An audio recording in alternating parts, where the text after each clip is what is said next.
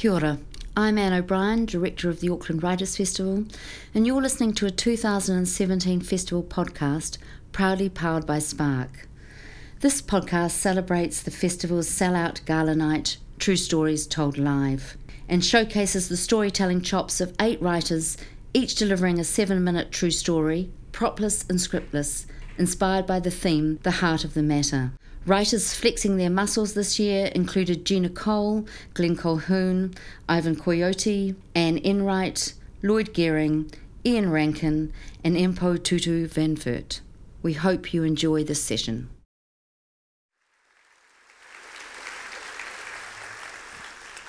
Ena mana, ena reo, ena hoe wha, tēnā koutou, ki ora, hui hui mai, tātou katoa.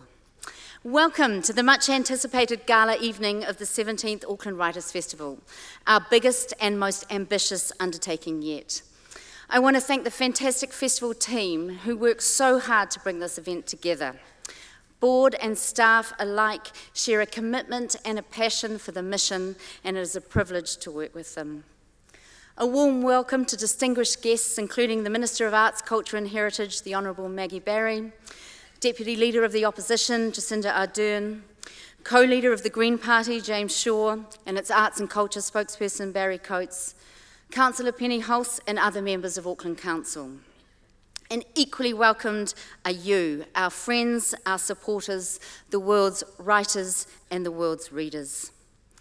Alongside us stand a raft of exceptional partners and supporters who put both their hearts and their money on the line each year to make this event happen.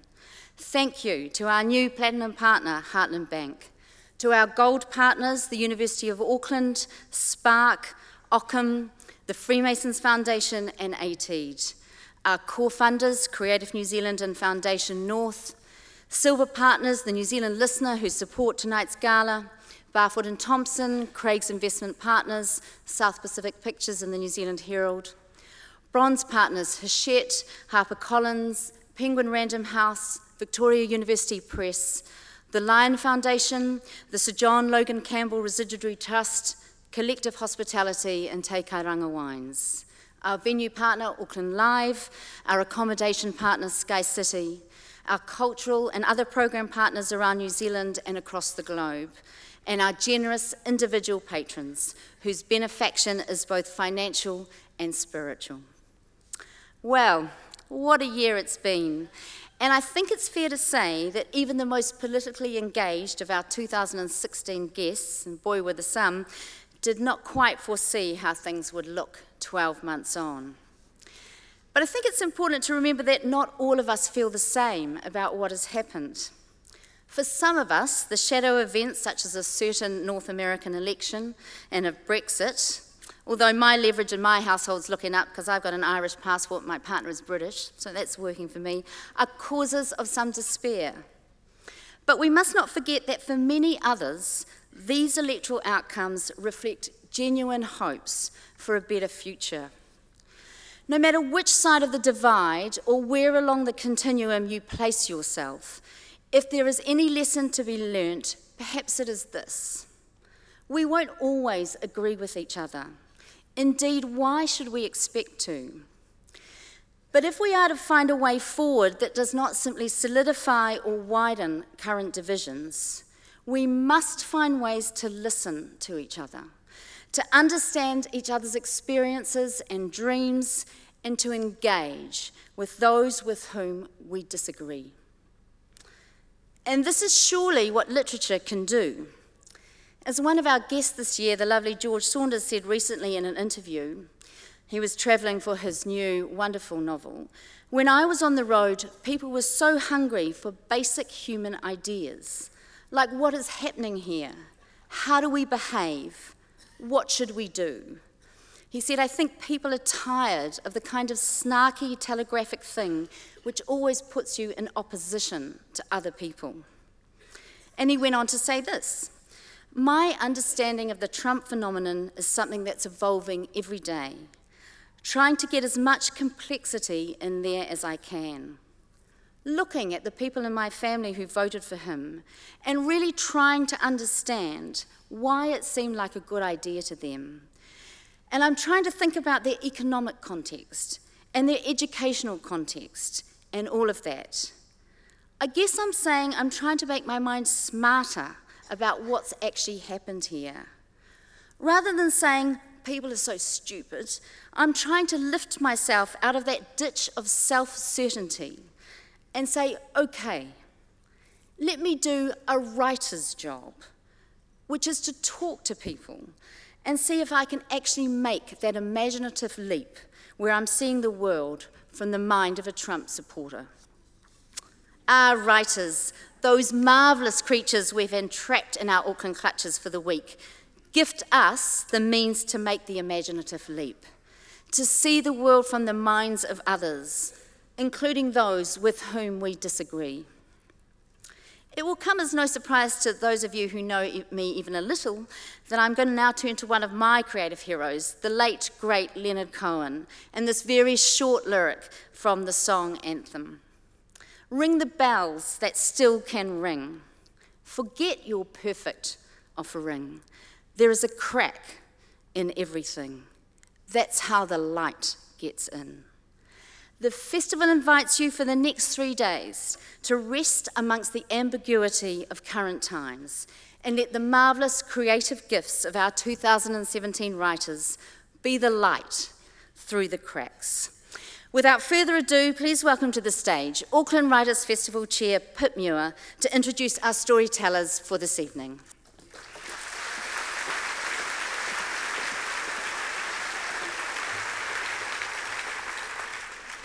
Nō mai haere mai ki tamaki mokoro. Tēnā koutou, tēnā koutou, tēnā koutou katoa. On behalf of the board and staff of the Auckland Writers' Festival, I'm delighted to welcome you all to our opening gala night. The format for tonight is deceptively simple. Each of the 8 writers will have 7 minutes to tell a true and personal story, without prop or script, inspired by the phrase, the heart of the matter. They'll take the stage one by one to tell their stories, after which they'll be called back to take a joint curtain call before proceeding to the book signing table in the foyer where you can meet them. Opening this evening's lineup is New Zealand's poet, children's writer and doctor, Glenn Cahoon, who is currently practicing medicine for a youth service organisation in the Horowhenua region. One of Aotearoa's most popular poets, his third collection, Playing God, has sold over 10,000 copies in New Zealand. Next up will be Irish novelist Anne Enright, Ireland's inaugural fiction laureate and Man Booker Prize winner for her novel The Gathering. Anne's latest novel, The Green Road, won Irish Novel of the Year and was longlisted for the 2015 Man Booker. Her work explores the full gamut of familial relationships and human behaviour, revealing the funny, the bleak and the strange, with thanks to Culture Island for their support of Anne's visit to Auckland. Next, philosopher, scholar and national treasure Lloyd Gearing will take the stage. Lloyd is 99 years of age and has recently published Portholes to the Past, presenting his reflections of a century. An insight into this delightful man and his extraordinary mind will be celebrated in a very special In Conversation session at 10 a.m. tomorrow. Of Gina Cole's debut book of short stories, Black Ice Matter, which won Best First Book Fiction Prize at the Ockham New Zealand Book Awards on Tuesday evening, the Sunday Star-Times wrote, "It would be a good book on any reckoning, but as a first book, it is simply outstanding. This collection shows an assurance of tone, a clarity of style and expression, and an ability to handle different voices that would be the envy of more experienced authors." Then stepping into the breach after Hajin had to cancel his New Zealand visit is award-winning writer and Shakespeare expert James Shapiro. The Times said of him that he bestrides the Shakespearean world like a colossus, in the happier sense of the phrase. His research credentials are impeccable, but he's also one of the field's great communicators. And game for the challenge at late notice too. Thank you, James. Another of North America's gifted raconteurs is the Canadian writer, performer and storyteller Ivan Coyote, exploring the hazy concepts of gender, and how to navigate them with wisdom and kindness, Ivan's work has been called essential. It's also funny, moving, and very thoughtful. Ivan's visit to Auckland is supported by the International Festival of Authors and Canada Council for the Arts. Episcopalian priest, teacher, and writer, Impo Tutu van Firth is Archbishop Desmond Tutu's daughter and director of the Desmond and Leach Tutu Legacy Foundation. Her writing includes the wonderful The Book of Forgiving, co-written with her father. Thank you to Platinum patrons Francis and Bill Bell for their support of Impo's time in Auckland. And to end the lineup tonight, the one and only Ian Rankin. Fans of Inspector Rebus and Detective Malcolm, you are in for a treat this festival. From Scotland, Ian Rankin is the winner of many awards for his writing. He holds honorary degrees from 4 universities, and he has an OBE for services to literature. And so, a terrific lineup of talent. I can't wait to get started. I'm sure you can't either. So please welcome to the stage, Glenn Cahoon.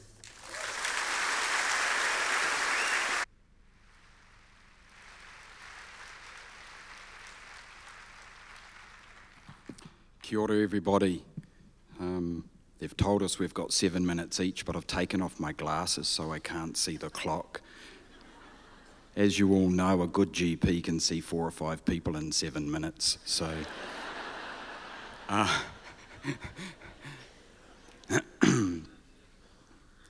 The heart is the first organ in the human embryo to develop.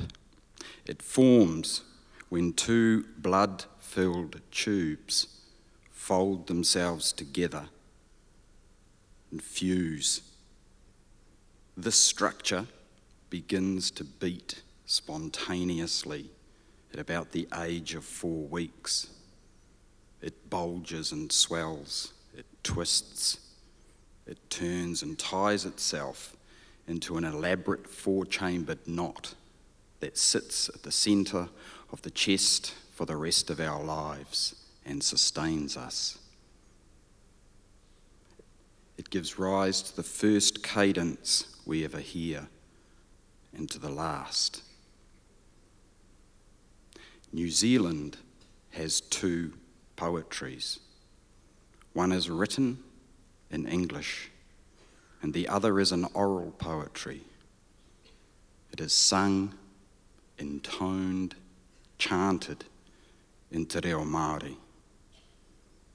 And for years I have sat in between both those poetries, but only once written a piece that for me takes those 2 small blood-filled tubes, ties them together into some sort of knot that sits in the chest and throbs.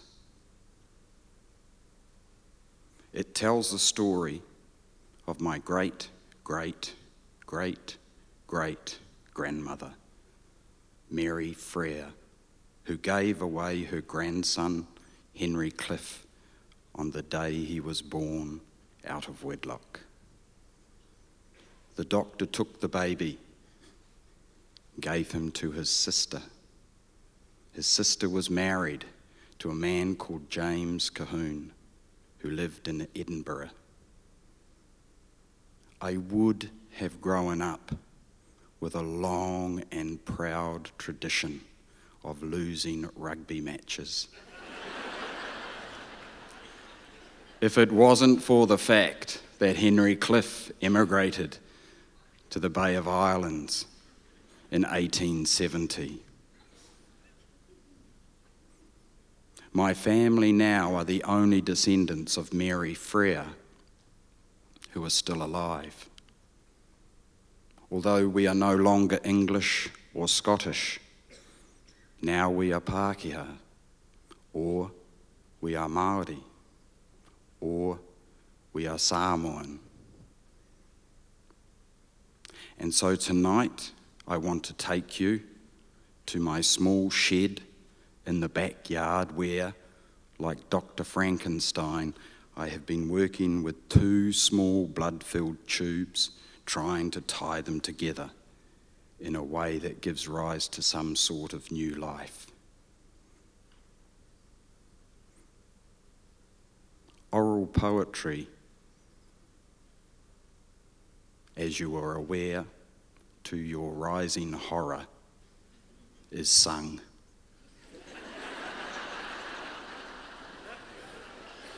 I will ask you to forgive me now.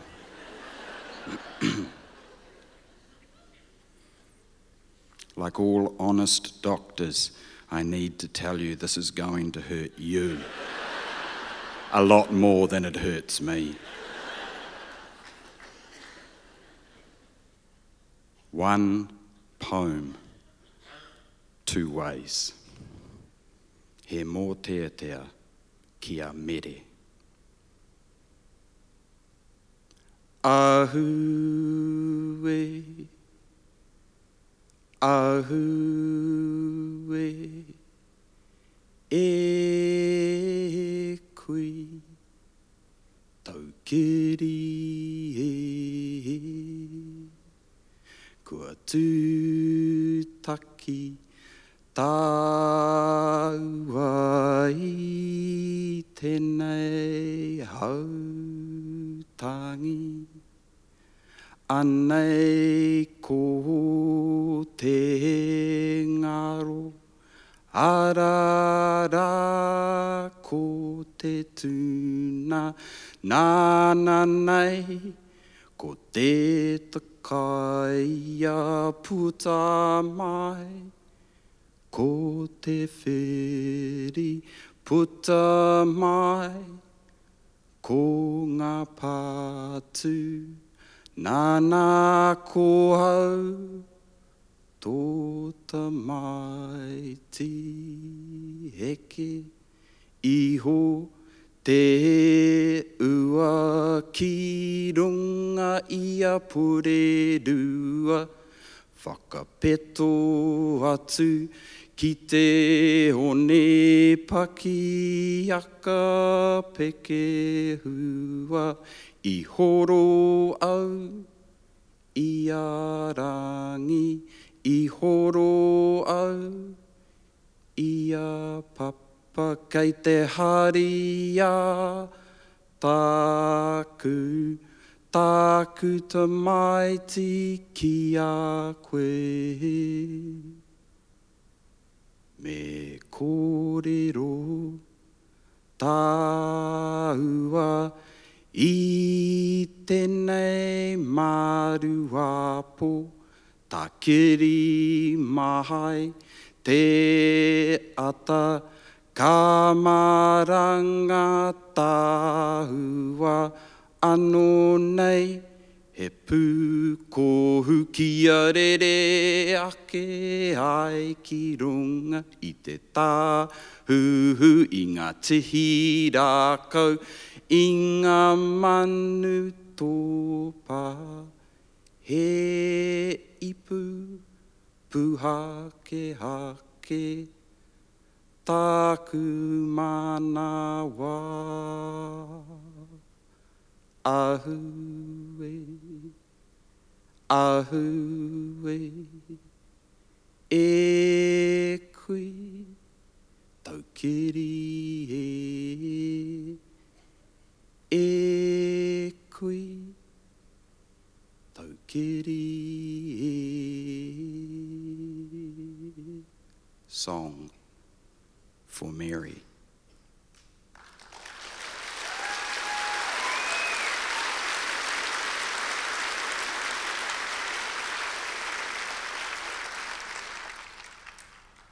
Song for Mary. Oh, Mary, I am sprung from thee, hawthorn from the hawthorn seed. From your lips and from your eyes, and from the cross between your thighs. You gave me for the doctor's pay, you gave me for the shame. You put me on a ship to sail, 10,000 miles away. O Mary, I am hung from thee, like Jesus from the Jesus tree. From your lost and from your found, and from your seed on stony ground, you gave to us the baker's son. You gave to us the slog. You gave to us the long white cloud. You gave to us the song. And I have come from upside down, and I have walked all week, and I have come, your long-lost son, to kiss you on the cheek. O Mary, I am sung from thee, cuckoo in the tui tree. From your lips, from your sigh, and from the want inside your eye, I've brought for you the baker's son. I've brought for you the want. I've brought for you the long white cloud. I've brought for you the song. And I have come the long way round, and I have walked all week, and I have come 200 years to wake you from your sleep. Kia ora.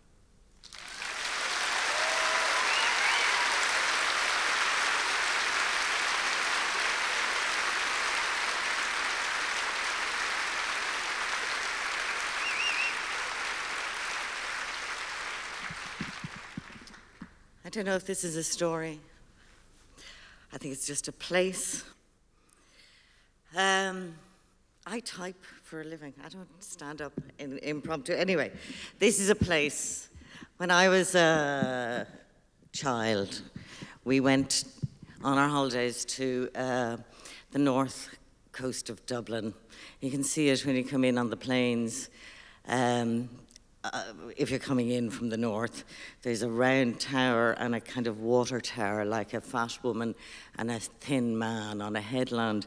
And the place is called Portrane. We had a house. I mean, house is too big a word for the kind of hut. Like it was some people said chalet, but I think it was more of a shack.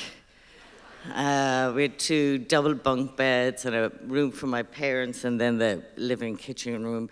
Sometimes, I mean, there were 5 of us, and sometimes our cousins came down from the north. So I don't know where we put the cousins. I think there was a tent or 2. Anyway, a pump house out the front. It was by the sea. There were, actually, I know where we put the cousins, because there was we put them in the VW Beetle. We got 14 people into a Volkswagen Beetle. That was the record. I mean, we needed to go somewhere, so that's what we did. But basically, it was an amazingly open space. It was a long beach, ferns. English people said bracken, but they were definitely ferns to us. A marsh. Now it's all kind of houses. And at the end of the very long beach, there was the water tower and the fat woman and the skinny man, the round tower like a monk's round tower. You saw it on your copybooks at school.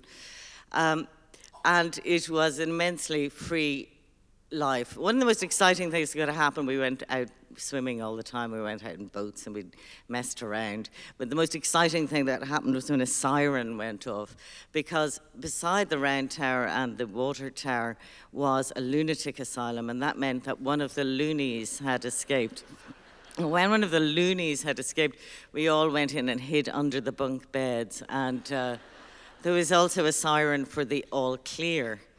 And then we went out and played again. So this lunatic asylum was called St. Ita's.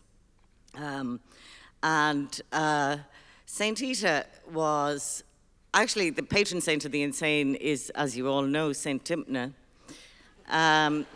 St. Dymphna, or Daphne in Irish, was a 12th century princess.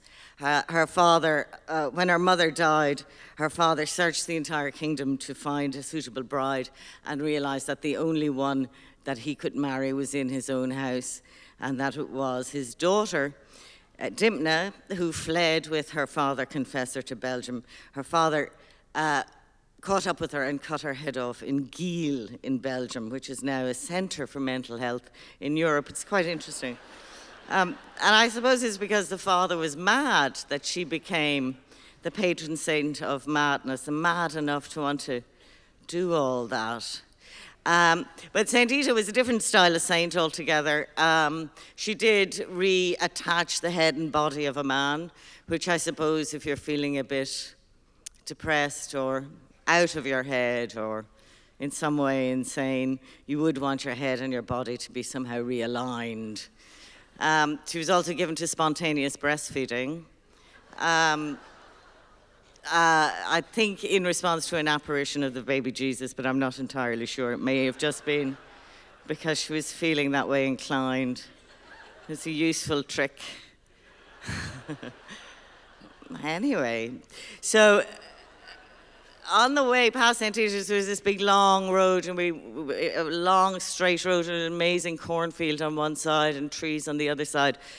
And when we were arriving in Portrane, there was a guy with 2 sticks. We called him 2 Sticks. We were really, really delighted when we saw 2 Sticks, this man who was making his way up the road with great difficulty. We never offered 2 Sticks a lift, but we did offer people a lift. The Beetle had been changed at this time to a mint green Ford Corsair, which was somehow superior to her Cortina, or maybe it was inferior, I'm not sure which. Anyway, but people used to come to St. Ita's on the train to a place called Donabate, and there was a mile of this very straight road to go down, and the bus was very infrequent, and it was my father's habit to pick people up, you know, just as he was passing, would you like a lift, would you like a lift? So they'd get in, and they would be going to visit the asylum, and some of them would be on day release, I think, from the asylum, and this was quite astonishing. People ask, is your work autobiographical? And there is one moment in my book, The Gathering, where I am in the book, and it is when the characters are going to St. Ita's to visit the narrator's uncle, and I'm in the car. So I have myself there as a child, dressed in shorts and nothing else, which was true to how I rolled in those days, and entirely happy with my dada in the car. Anyway, we'd give them a lift and drop them off at the asylum.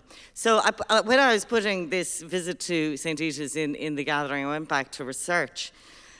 And I drove into the place, and it wasn't so much a hospital as it was like a town. It was huge. It was a late 19th century, 1890s. There were Wharton's houses, real estate is all we think about now, very nice houses for the Whartons, and then building after building. And then you come through to the sea and the fat lady and the thin man on the headland, and all these amazing casement windows where the lunatics were no longer. But there was a kind of madness in the air. I had never realized it was so large. And I went out again, and I drove to the sea, a little housing estate, and a little boy on a bicycle. And there was a plot, a field. I mean, a field is too big a word, but it was a plot. It was like the size of a kitchen garden in a country domain, okay? And there was a gate. And I climbed over the gate, there was a little row of fresh, small sapling cherry blossoms and a central monument. And the little monument said, "In your pity," I think it said, "pray for the residents of St. Titus who are buried here." And there was nothing there. There was one small little headstone. I went over and it was, and read it. And it was put there by an uncle for, on behalf of his grief-stricken sister who had lost her child. Now, I researched, it was early enough in internet terms, but I researched this place and found out that there were 5,000 people buried in that plot of land. And so I wrote about that. And I told you it wasn't really a story. I suppose the last bit of this non-story, and I'll see my notes, I've forgotten something. But the last bit, the reason that I put the place into the book was I was at a writer's retreat. I was in my late 20s, having a wonderful time failing to write books, staying up late at night in writer's retreats on the taxpayer's dime, drinking long into the night, and with visual artists and all kinds of ne'er-do-wells. One night I was talking to this woman, and I have no idea what her name was. She was a painter, and she was my age, or maybe a little bit younger. And she said, I was in St. Titus. And I was, but how, why? How? Or what do you say when people announce that they've spent time in, I mean, it was a lunatic asylum, let's face it. So I was watching her perhaps closely for signs of psychosis, or maybe it was late at night and nobody cared. She said, that she'd been put in by her mother and her uncle. Her uncle was a priest. And in those days, apparently, in the days of my teenage years, a priest could sign a section order. You wouldn't need a GP or a cop. The priest was able. And the reason they put her inside was that she said that the priest had felt her up. So her uncle, the priest, who had felt her up, put her in.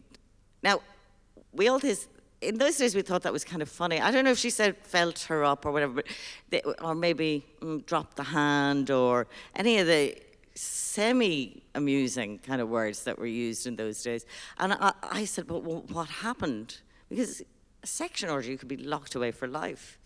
And she said, well, they kept me in for 3 months on lots of medication.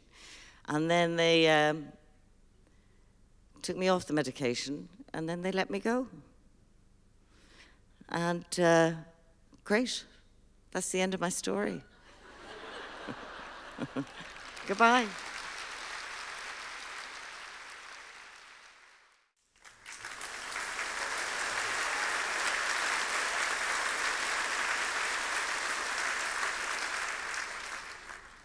The heart of the matter.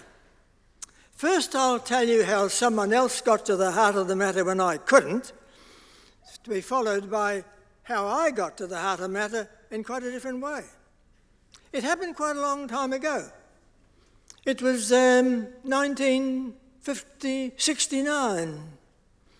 I had to go to Beirut.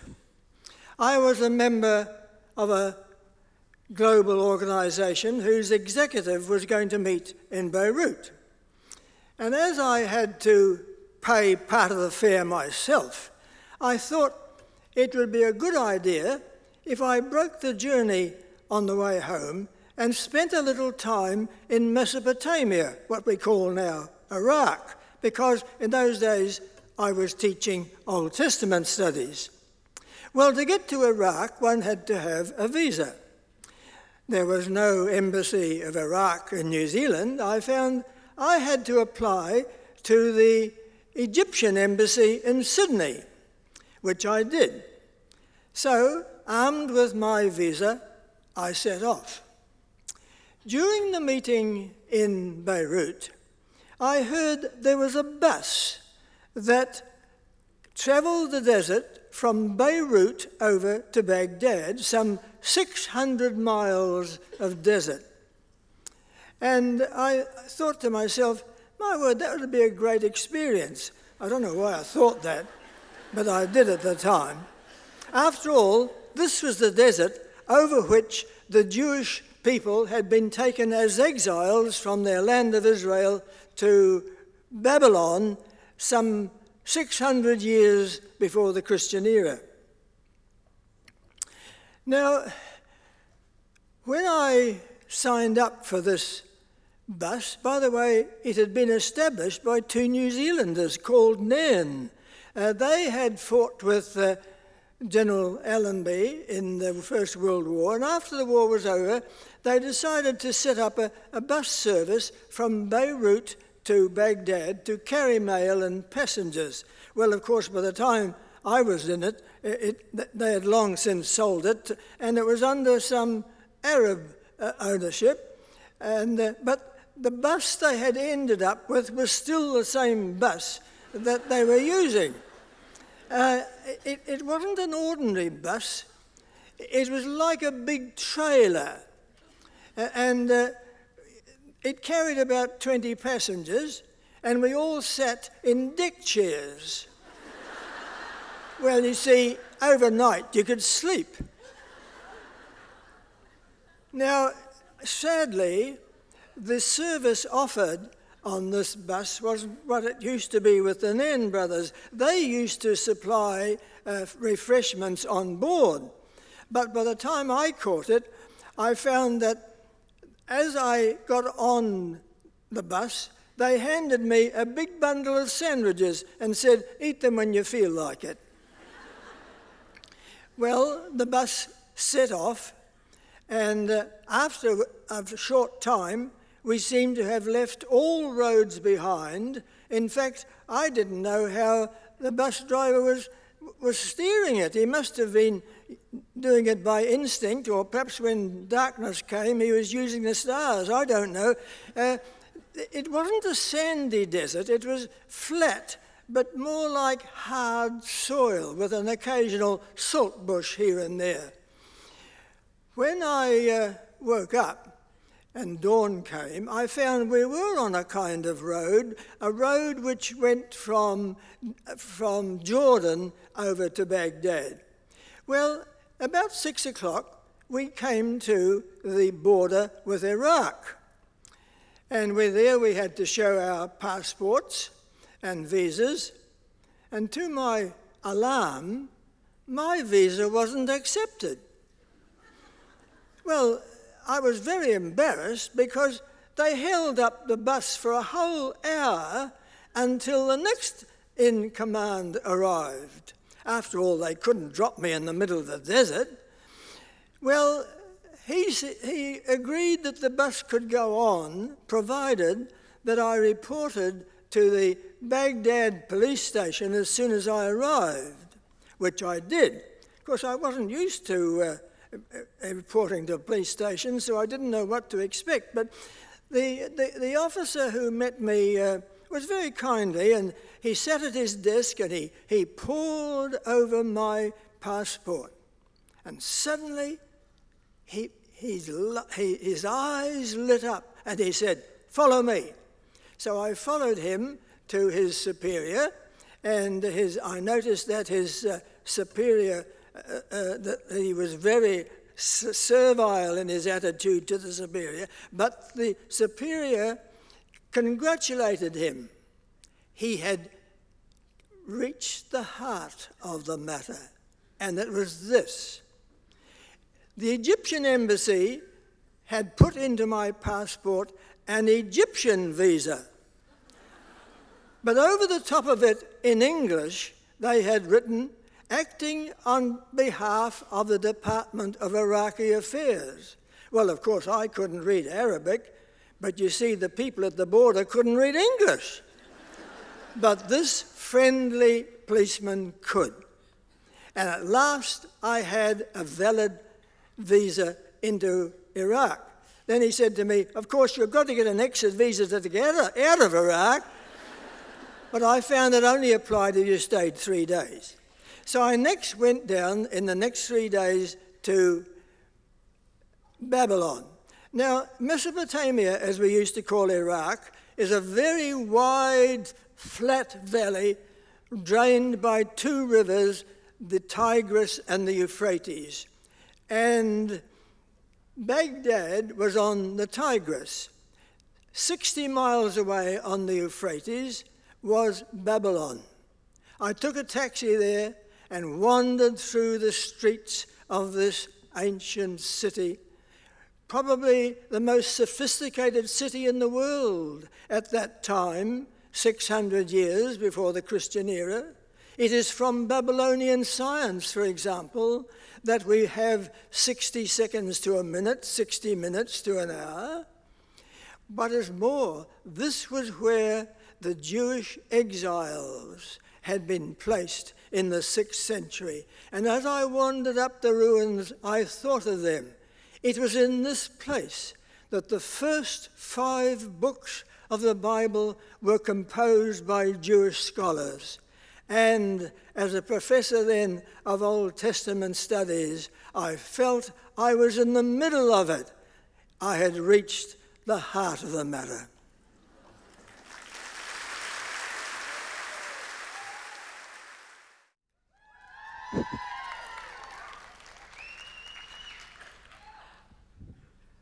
Tēnā koutou katoa. Nisambula Vanaka, Malo Lele, Talofa Lava. Good evening, everybody. I want to take you back 30 years to 1987. And I want to take you back to a particular morning at the end of summer in 1987. That was my first year at Auckland University, and I woke up that morning in Sandringham in my student flat, and I was very excited for what the day was going to bring. I had a very huge sense of anticipation for 5 reasons. The first reason was that I had been awarded a scholarship, the Auckland City Council Queen Elizabeth II Scholarship for Pacific Island students.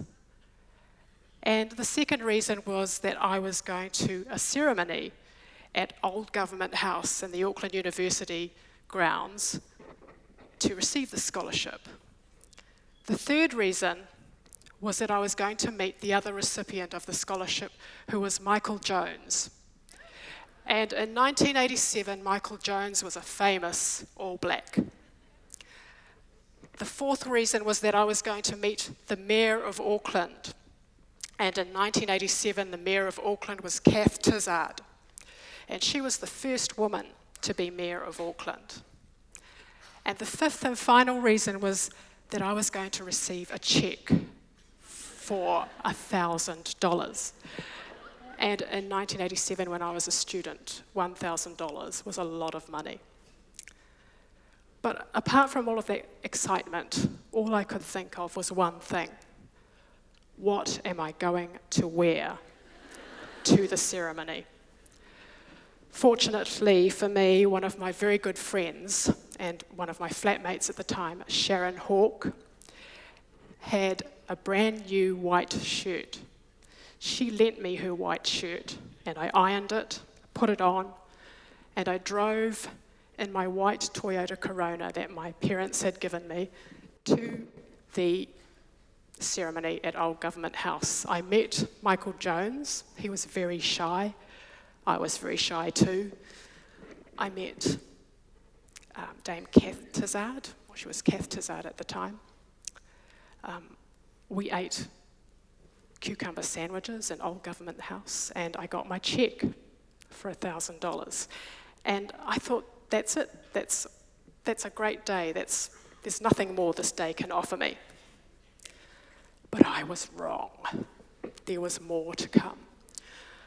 As I was driving home up Simon Street, I saw a friend of mine at the bus stop, Sarah Fesolai. Normally when I'm driving in my car and I see a friend of mine at the bus stop, I do not stop. I don't know why I did it. I don't know what possessed me. But this day I pulled over, wound down the window, and I asked Sarah where she was going.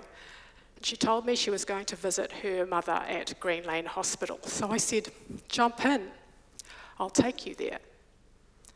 So we drove to Green Lane Hospital. I drove into the gate. I dropped Sarah off outside, accident and emergency. Sarah got out of the car, she shut the door. I pulled away from the curb, but I did not check my blind spot. If I had checked my blind spot, I would have seen a huge BMW motorcycle speeding up the driveway. But I didn't check. She hit the right front wheel of my car, and what that did was it spun the steering wheel with my arm on it to the left. And what I'd like you all to do is to try something with me. Hold up your left arm like this at a right angle. And keep your upper arm in place and just try and move your forearm to the left. There's not much range of movement, is there? It's not a natural action for your arm to do. What I can tell you from personal experience is that if your arm is in that position and you apply great speed and great force, it will move and it will snap. I heard a clunk, and I felt a bump, and everything slowed down. The woman on the motorcycle tumbled over the bonnet of the car, fell on the ground, stood up immediately and started hurling abuse at me. I saw a doctor on the footpath, walking in slow motion. His white coat was flapping in slow motion, and he was shaking his head slowly. He'd obviously seen the whole thing. I tried to get out of the car, opened the door, but my left arm was not coming with me, and that's when I realised it was broken. So I picked it up, got out of the car, walked around to the footpath and collapsed in front of the doctor. And he took my pulse, and then I saw a Fijian nurse coming out of the entrance of accident and emergency, which is very eerie for me at the time because I am Fijian. She was pushing a stretcher, and she pushed it down to me, and the doctor and her put me onto the stretcher and wheeled me into accident and emergency. I was in a lot of pain. I had a spiral fracture of the humerus, this bone here, upper arm, which was caused when my arm spun off the steering wheel. Very painful. The doctor gave me a shot of pethidine, and all the pain went away. And then I saw a doctor coming towards me with a very strange-looking pair of snub-nosed scissors, and he went to cut the sleeve of Sharon's white shirt. And I said no. Well, actually, I said no. Do not cut the white shirt. And so the poor nurses, bless them, had to extract me from my white shirt. And they did it. It was very difficult, of course, because I had a broken arm, but they did it. And now we come to the heart of the matter. What was the heart of the matter that day? It wasn't what I thought it was going to be when I woke up that morning in my flat in Sandringham. It wasn't the fact that I was going to get a prestigious scholarship and that I was going to meet Michael Jones and that I was going to meet the Mayor of Auckland and eat cucumber sandwiches in Old Government House and get a cheque for $1,000. It wasn't any of that. It wasn't even the fact that I'd been in a car accident and I'd broken my arm. The heart of the matter that day was friendship. My friendship with Sharon Hawke. She kindly lent me her white shirt and I wanted to get it back to her in one piece, and I managed to do that. And my friendship with Sarah Fesolai, which has changed my life forever because I now have a metal plate in my arm with 6 screws in it. And I think of Sarah every time the metal plate makes the shoplifting alarms go off in shopping malls. The heart of the matter that day was friendship. Thanks.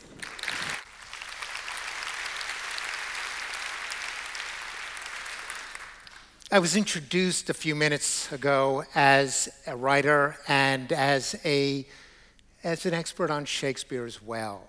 And if you had told me when I was 20 years old that I'd be standing here and introduced in that way, not only would I have laughed, but my teachers would have laughed as well. I hated Shakespeare with a passion. Very few people have ever hated Shakespeare.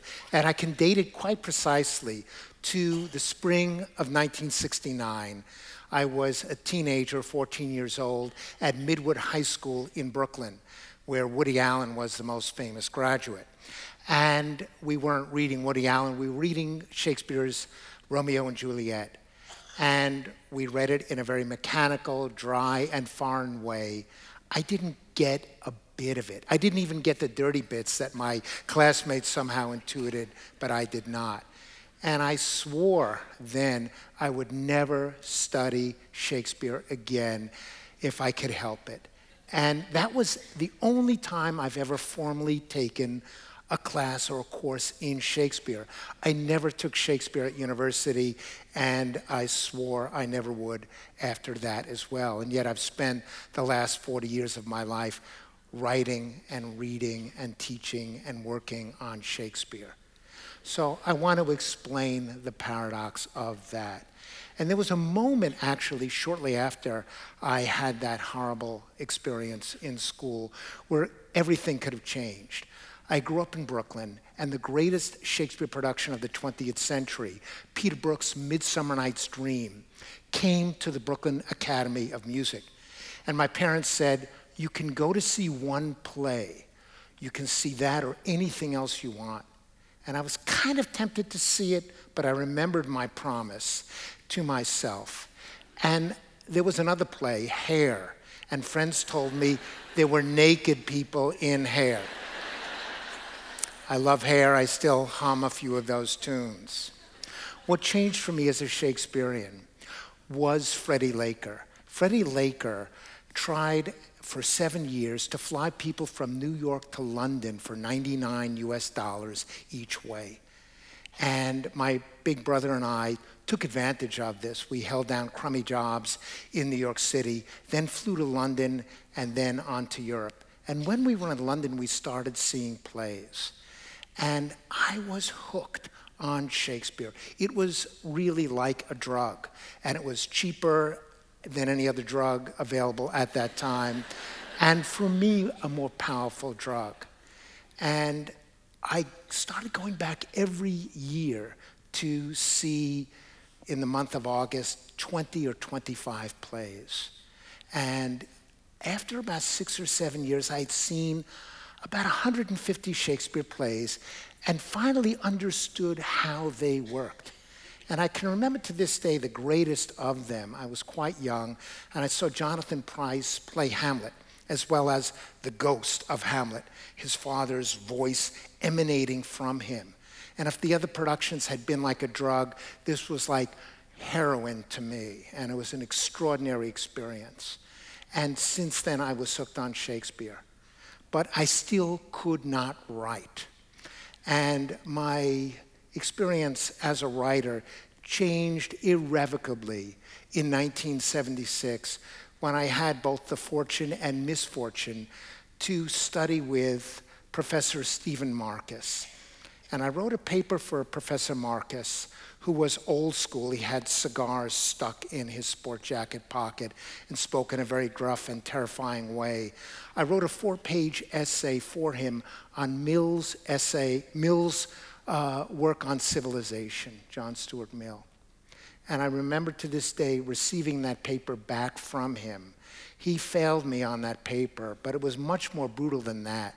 And having graded thousands of college papers in my day, I have a little more appreciation for how horrible an experience it was for him to read my work. He began by trying to salvage the first few sentences, and then he realized the machete wasn't sharp enough to cut through them. So he began to write snide remarks, cliché, cliché, cliché. And then he started getting angry.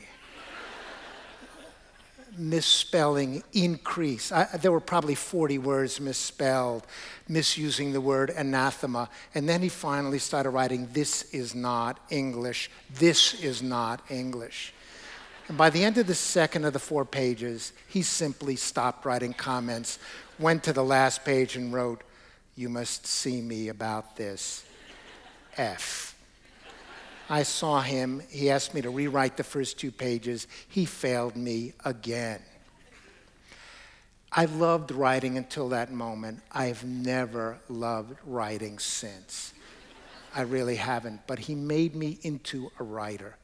10 years later, I entered a room and saw him sitting there, and it was a job interview for the job I currently hold some 35 years later. I covered up as best I could and sat catty-corner to him. He didn't recognize me.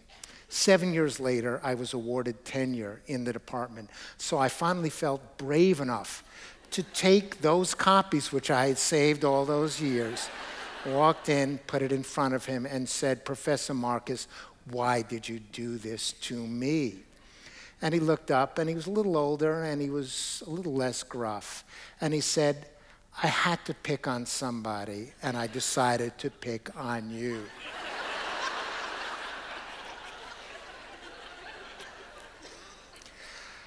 I still have those papers. I looked at them briefly before I came over. I've come over to Auckland with my 20-year-old son, and I showed him the paper as if it were one of my students rather than my own. And he sadly shook his head and looked at it in disbelief. 2 horrible school experiences at 14 and at 20 would determine the arc of a career, and that is the heart of the matter. Thank you.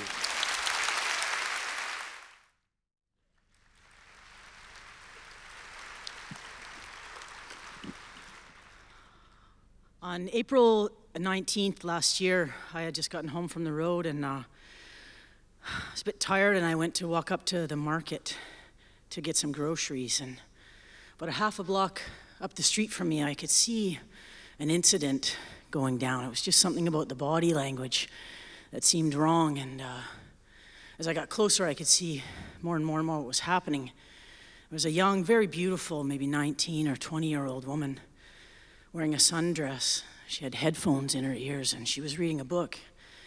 And standing over top of her, right up in her face, was a man, weighed about twice her weight, and he was about 50, 45 or 50, and he was right up in her face, and he was saying, why won't you say hello to me? Why won't you even say, "What's wrong with you, you bitch?" And he was right in her face, and so nobody was doing anything. So I went to intervene, but I was cut off by about a 4-foot, 10-inch tall little woman who turned out to be named Maria from Costa Rica. And she intervened, and she got to him before I did, and she just gave him what we call my family calls a tongue lashing about what was he doing, bothering a young woman like that, and what was his problem.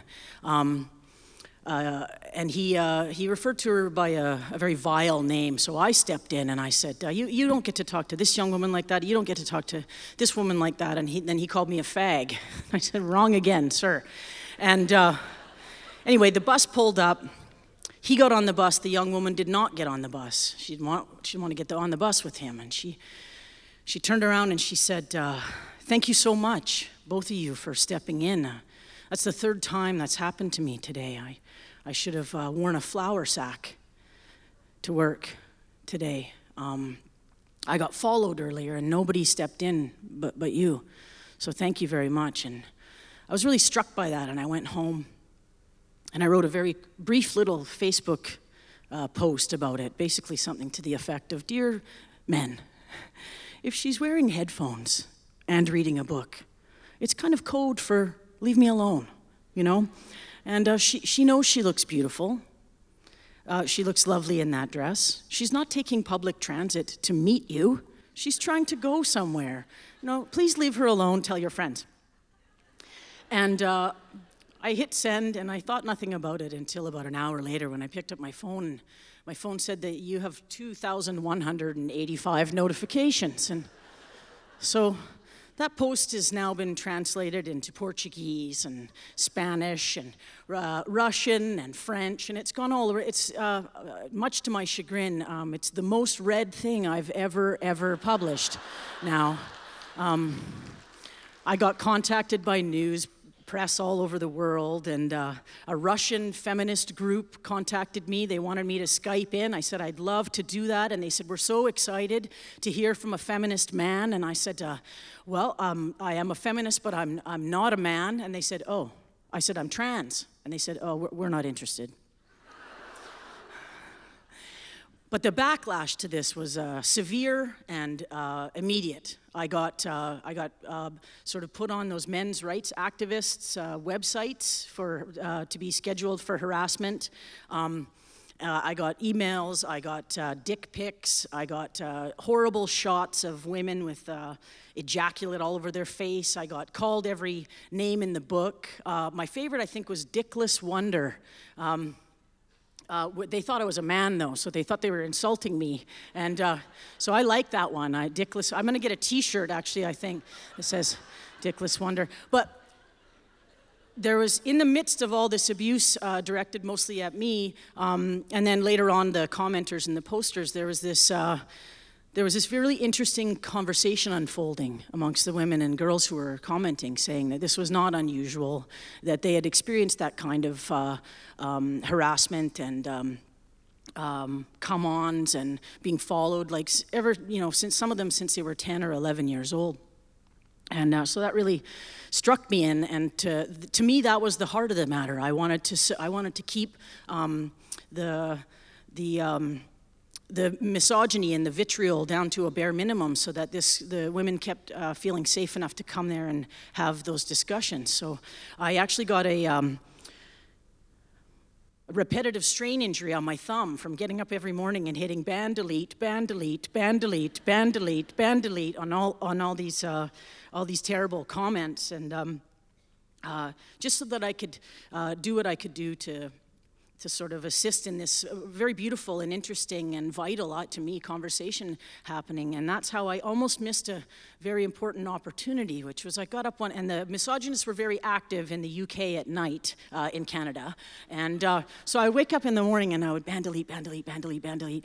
And so that's how I almost missed. I got an email that said, I love Dick. And I went, oh, here we go again. And then it said, Jill Soloway, Amazon Prime television show based on the book by Chris Kraus, wants you to audition. So I luckily hadn't deleted it, so I opened it, and it said that Jill Soloway, the producer, had seen me somewhere on YouTube, and she wanted me to get this audition to play the part of a butch writer living in a trailer. I was to be Kevin Bacon's love rival. So I thought, play? And so I had never auditioned for an acting part. I'm not an actor, I'm a storyteller, so I enlisted the help of a friend of mine who was an actor, and we prepped me for this audition, and I had to make a tape and send it in, and I did very earnestly, and I didn't get the part. But it's okay, because that round of abuse and vitriol lasted for about 3 months, and it eventually petered off, but it started back up again. The Feminist News has reposted, and the last time I checked this morning, I think it had been shared another 16,000 times, and there's now a whole new onslaught of abuse coming into my email, so I feel really good about it. I'm thinking to myself, orange is the new black. I await your correspondence. Thank you very much.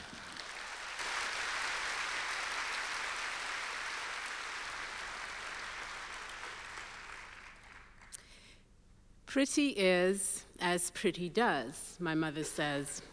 I do have one of those. I'm usually introduced as Archbishop Tutu's daughter, but there's no reverse Immaculate Conception here. I say princely is as princely does, and I'd like to share with you an invitation to meet 3 princes who have had an impact on my life. My first real kiss was from a young man who my sisters called Red Rentershoes.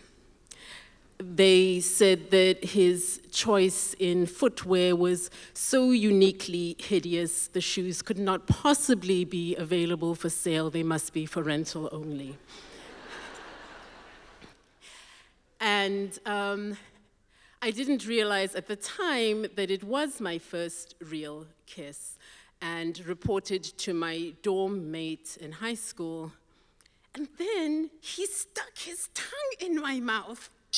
Ew! Why would anyone do that?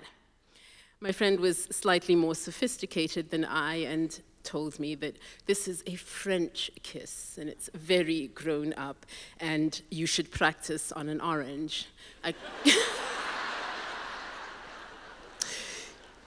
I couldn't figure out the orange thing, and so I skipped it. Red Rentershoes claimed to be a Swazi prince, and given that his putative father had 70 wives and 200 children, it is entirely possible that he was a prince. Of course, it's entirely possible that he wasn't.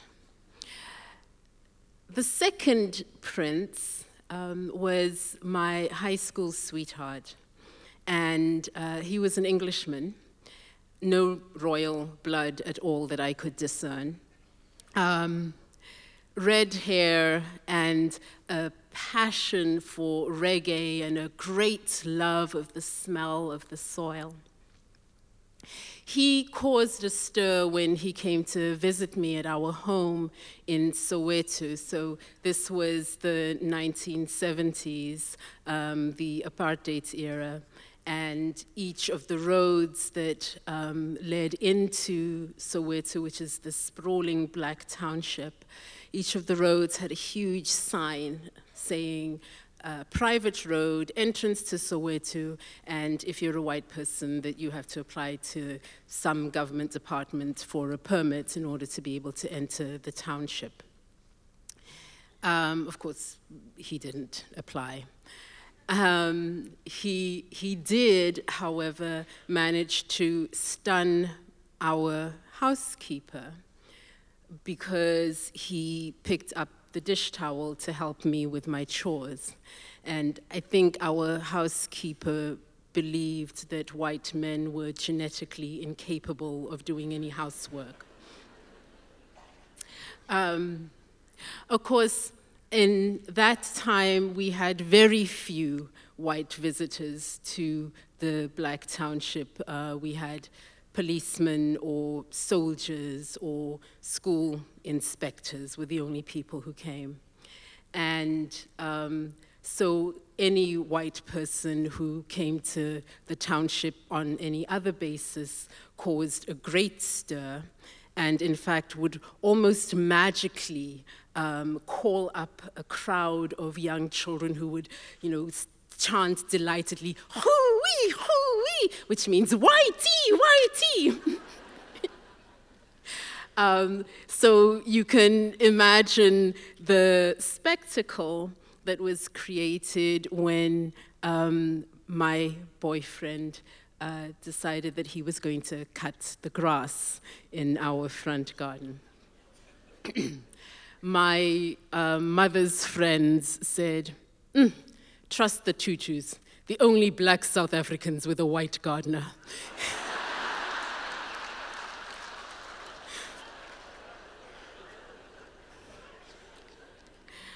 I think it was the sweetness of spirit with which he undertook any of his tasks that convinced me that he was indeed a prince.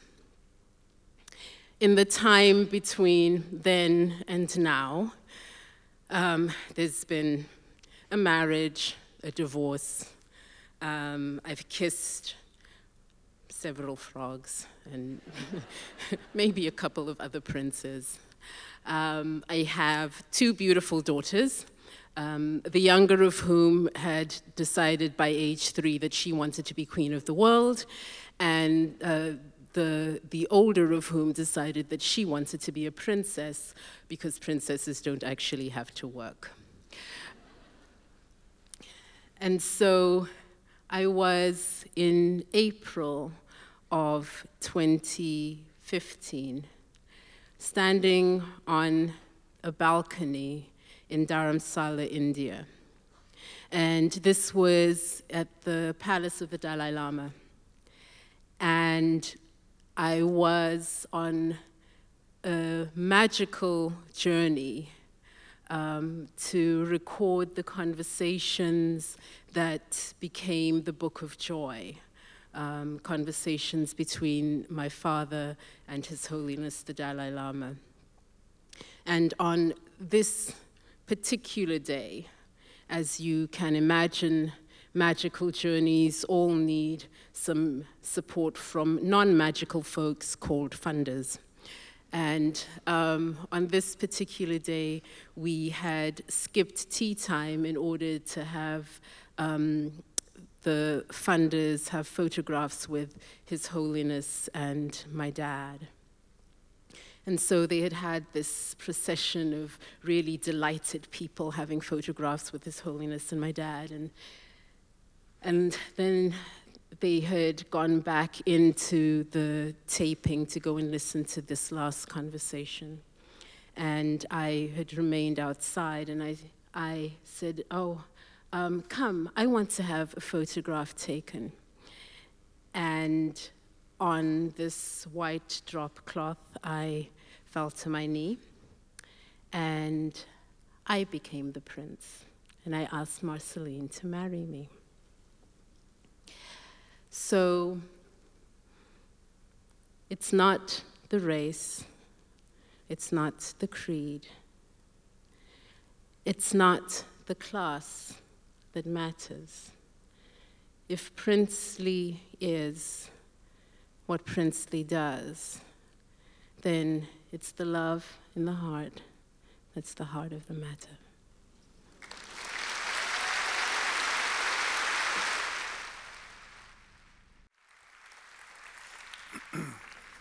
Thanks very much. There's not a lot I can do in 7 minutes, but I can turn you all into best-selling writers if you would like it. You only have to obey 2 very simple rules, which I'm about to give you. We have to go back to my childhood. I was always fascinated by narrative, by stories. As a kid, I was trying to draw comics and write comic books and all the rest of it. Song lyrics for non-existent bands because I had no musical ability at all, but I could design their album sleeves and stuff. And when I was 17, a poetry competition was announced in my school. It was a nationwide competition. And I thought, I could have a go at that. So I went to the school library and I got a book, How to Write Poetry. And lesson 1, chapter 1, line 1, write about what you know. Write about what you feel passionate or what you feel strongly about. I thought, okay. Well, one thing I felt really strongly about was my great-aunt Jenny, who lived in a neighboring town and who ruled our family with a rod of iron. My sister and I were taken up to sit with her every Sunday afternoon and listen to her tell stories of the general strike over and over and over again. And so I wrote a poem called Euthanasia. And it won second prize. And Aunt Jenny wasn't too happy about it, but so by the time I got to university, I was a published poet. And but a short story competition was announced, and I thought, well, you know, a short story is just basically a poem that goes to the edges of the paper. I could probably have a go at that. So I write about what you know, write about what you know, write about what you feel strongly about. Well, Aunt Jenny had a brother.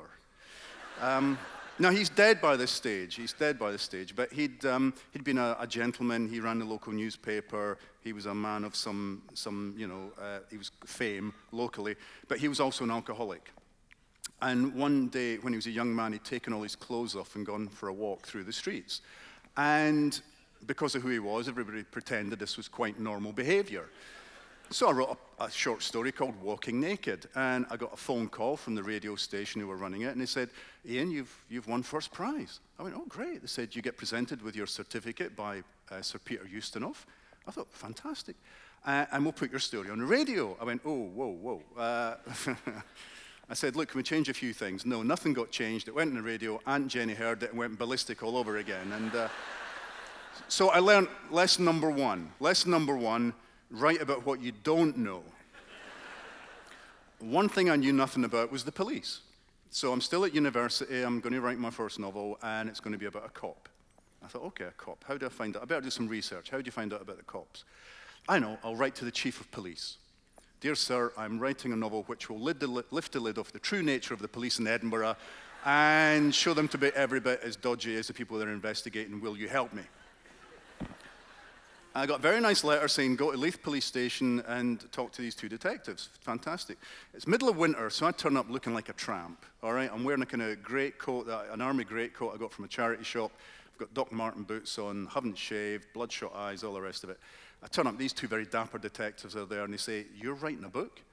I said, yeah, I just want to ask if you, well, they said, well, what's your book about? So I gave them the skeletal plot of the first Rebus novel, Noughts and Crosses, not realizing that it was quite close to a case they were investigating, a missing persons inquiry, which became a murder inquiry with 7 victims. So they went for a little chat, and they came back and they said, Ian, we've had a great idea. Why don't we pretend you're a suspect in an ongoing police inquiry? Well, yeah, great, So they took me to an interview room, and they got a computer, and they plugged the computer, and they said, well, we'll just take a few details. Yeah, great, I'm writing all down, fine.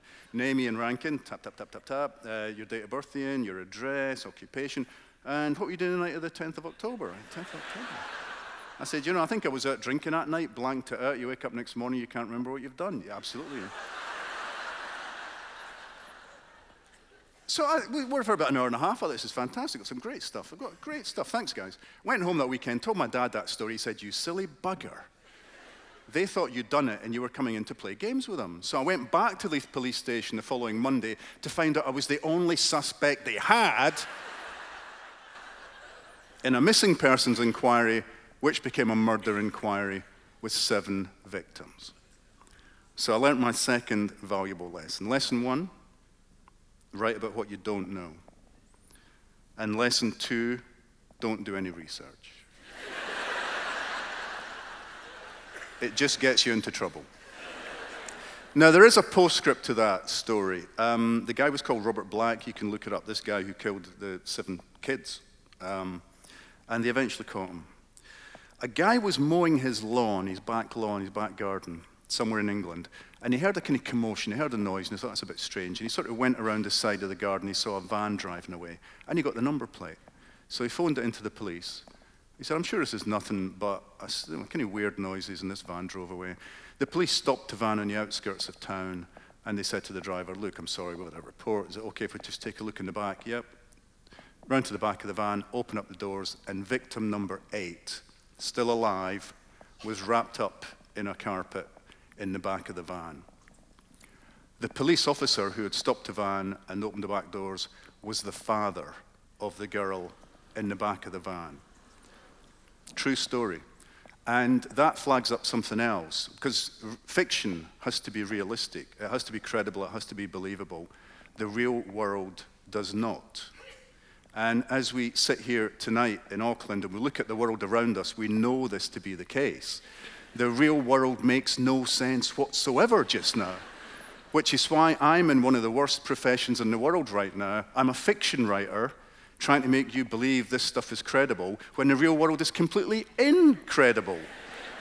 How do we deal with that? How do we deal with it? I have no idea. That, however, is the heart of the matter. Thank you very much.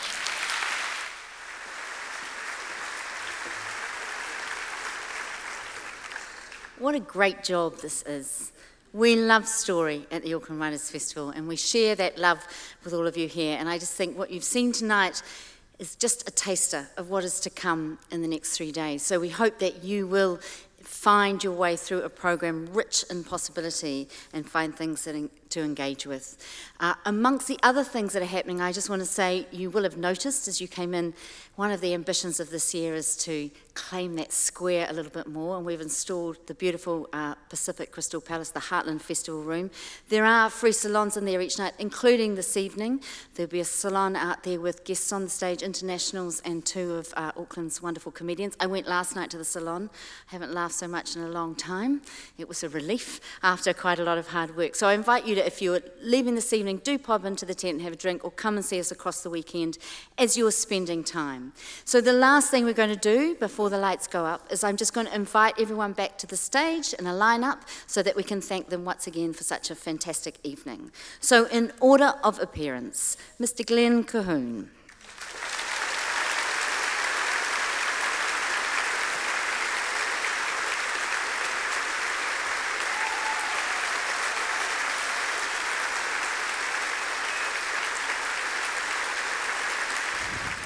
The Irish Master, Anne Enright.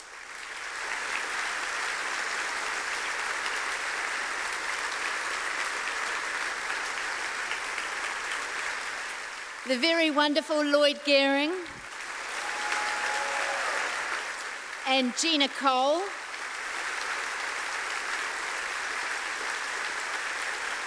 James Shapiro.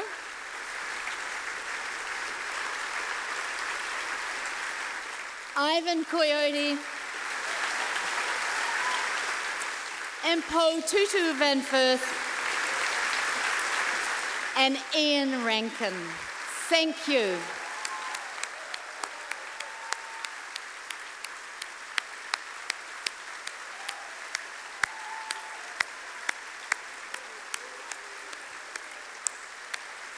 All 8 of them will be out in the foyer signing books. Go and see them, have a great night, and prepare for the morning. We have much to do. Thank you and good evening. Our 2017 Auckland Writers' Festival podcast series is proudly powered by Spark. You can find a range of other talks, interviews and discussions on iTunes, SoundCloud and on our website, writersfestival.co.nz.